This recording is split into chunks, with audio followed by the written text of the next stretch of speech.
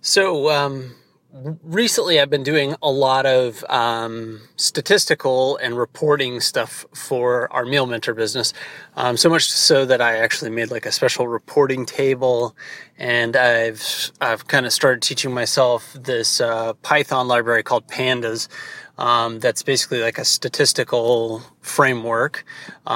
Uses things like NumPy and all these things that make it really easy to kind of get like, say, like the average of like what they call like a data frame, or all these, like give you like the top 20% of a set of data. It just makes it like really, that kind of stuff really easy to do.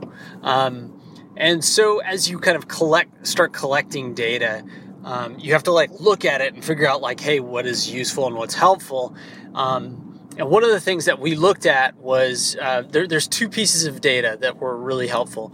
So we started tracking the number of downloads, like every time somebody actually clicked a link to download our meal plan, because we see that as like a core success measure for our product. So we're tracking every single download, every single time they download it.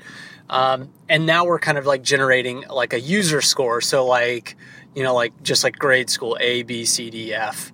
And so like an A, B, and a C are actually kind of like a passing grade. And if they have like a D or an F, they're pretty much not downloading their meal plans.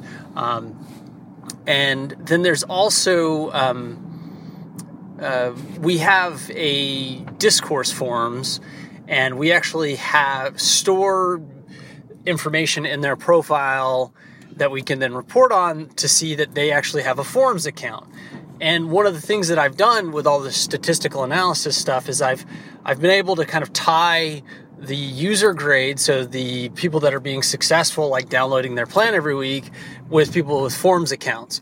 And we found that there's a really strong indicator that if people have a forums account, they are much more likely to have A's and B scores. And the people who do not have a forums account, we find almost 30% of the people who don't have a forums account have a D or an F, whereas it's more like 10% or less for people who actually have a discourse forums account that have D's and F's. So there's this really strong bit of data that we were kind of able to pull together. And we've got some other cool stuff happening, but that's it for this episode. And let me know if you have any questions.